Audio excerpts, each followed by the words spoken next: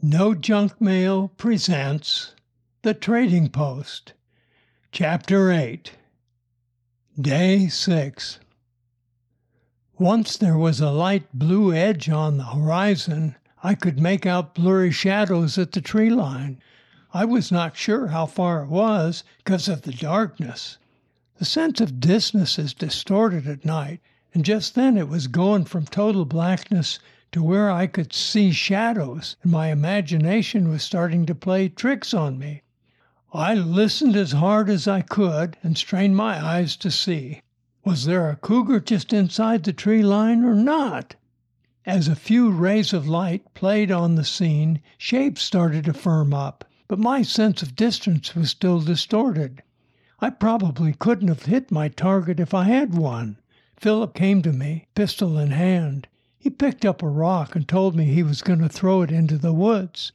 The rock hit some ferns just inside the tree line, and we heard something move on the beach to our left. Philip let go a shot in that direction. I never saw anything, but Philip claimed something had been out there nosing around and then ran into the woods. The pistol shot woke everybody up.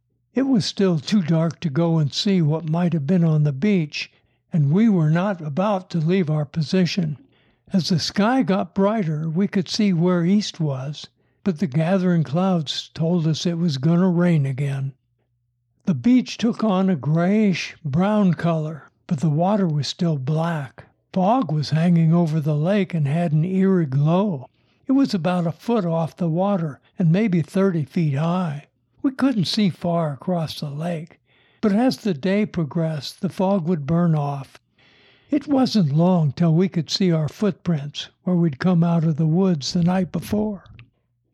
Alex, Looney, Philip, and Inu left the beach and went into the woods a little ways, taking the pistol and rifle with them.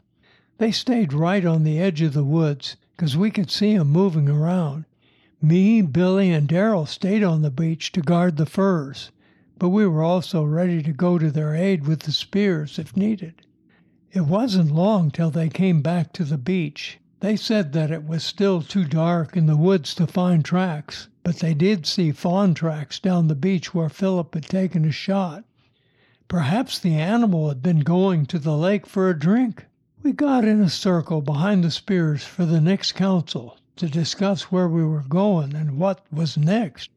We also needed time for the sky to lighten up better so we could see what we were doing in the woods. We wondered if there was anything in there looking at us. We were spooked. Looney had the first question. Are we at Lake Merwin? Inu grunted. We took that for a yes. Which way is the trading post? Billy asked. Philip answered. Inu says west. When fog burns off, might see it. I took that to mean that we weren't sure how far it was to the trading post, but we would find out soon. We talked about how long it would take to get to the trading post, what we would do when we got there, how long it would take to get home from there, and 100 other things, all without taking our eyes off the entrance to the woods. As we talked, a damp, misty, almost rain fell on us. With nothing else to do, we made plans.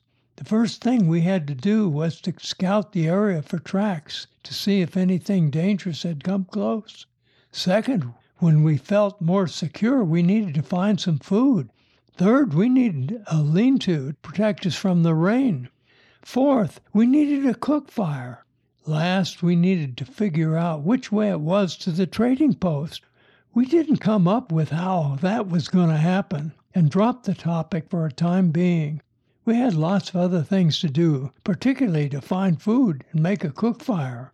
We had not eaten much the day before, but more importantly, we all felt insecure. I could see it in how we talked and how we constantly scanned the edge of the forest. In the time that we were waiting for the fog to lift, Daryl and Alex came up with a plan to find the direction to the trading post. The plan was based on a magazine Daryl and Alex had seen. Alex's dad's submarine group had been to the Hawaiian Islands, and he had brought the magazine home.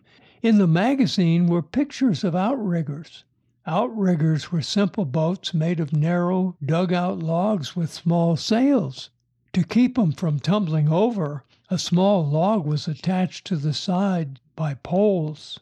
Darrell and Alex were convinced that we could make a sailless outrigger from the driftwood on the beach. Inu agreed that if we could get out into the lake, we might be able to see the trading post. The only problem we had left to solve was the paddle. An outrigger without a sail requires paddles to get out in the lake. Philip told us he had made paddles out of crotched wood, big leaves, pine boughs, and string. We felt good about this idea.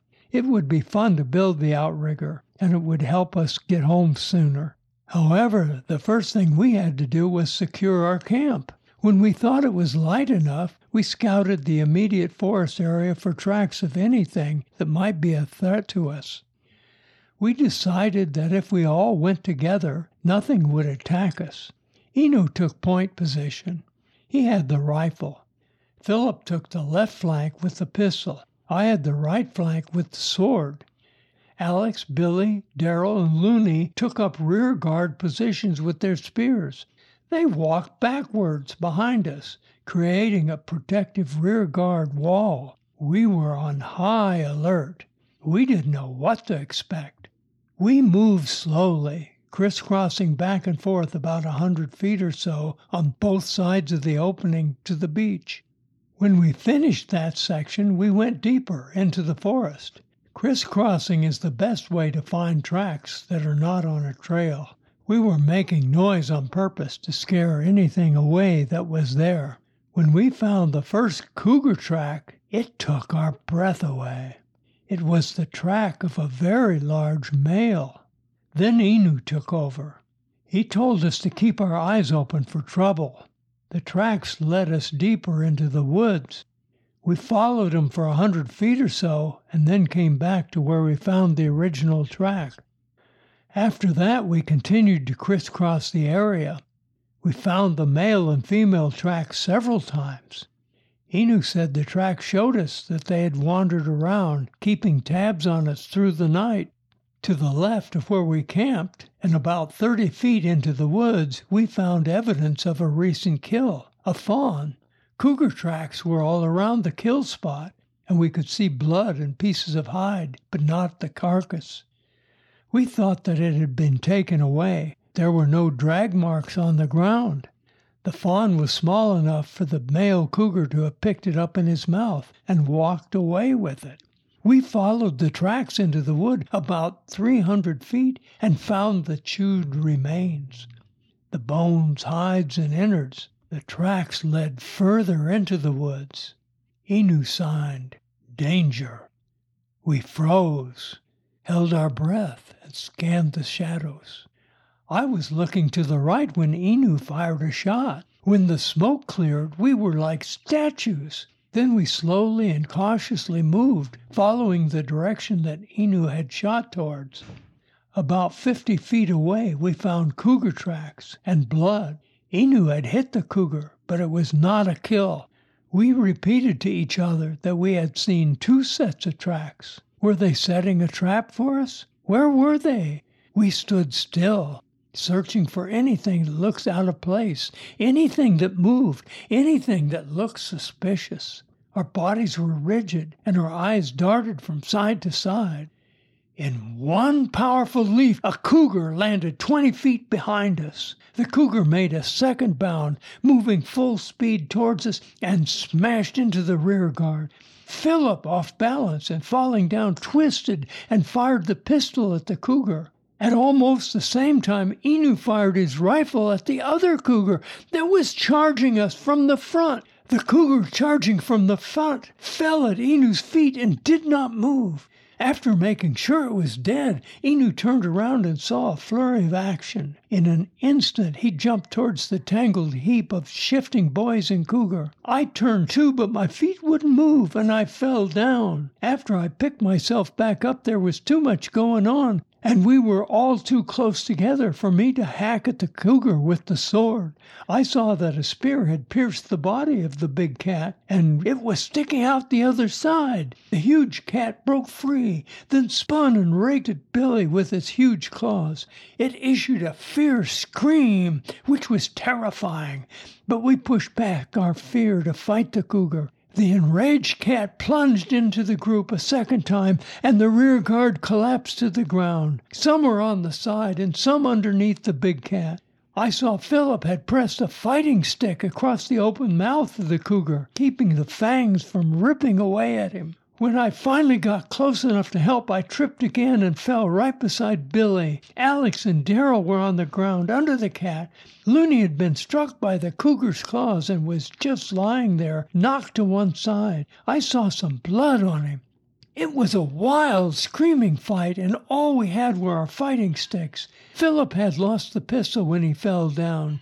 Inu had the rifle but couldn't shoot 'cause we were in the way. Finally, Inu smashed the cougar in the head with the butt of his rifle. It stunned the cat and gave us a split second to recover. This cougar was huge. At that moment, it probably looked 10 times bigger to us than it really was, but it was a monster. I could hear others yelling, but my heart was pounding so loud I couldn't hear what they were saying.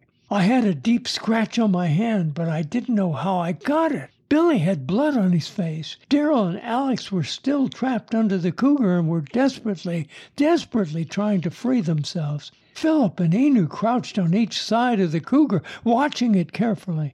Then, as if the big cat had been resurrected, it flipped onto its feet and leapt away from us, spear still stuck through its body. Still very much alive and staring at us with those terrible fangs, it hissed.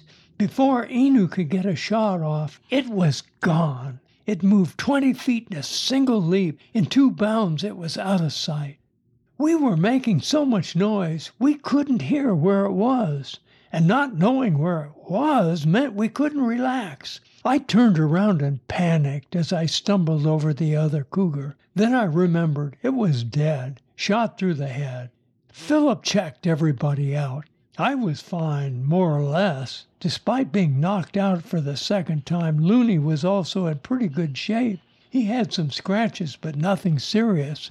Although Billy had blood on his face, he wasn't wounded, and he thought the blood might have been the cougar's or Daryl's. Daryl's shoulder was bleeding badly. Billy removed his shirt, then tore a sleeve off to make a tourniquet for Daryl's shoulder. That stopped the bleeding. Alex, who was still lying down, was pale from the pain and was bleeding from puncture wounds in his chest and a scratch on his neck. Alex held his hands over the puncture wounds to stop them from bleeding. His wounds would easily have been fatal if the cougar had dug in any further. The story continues on Chapter 9.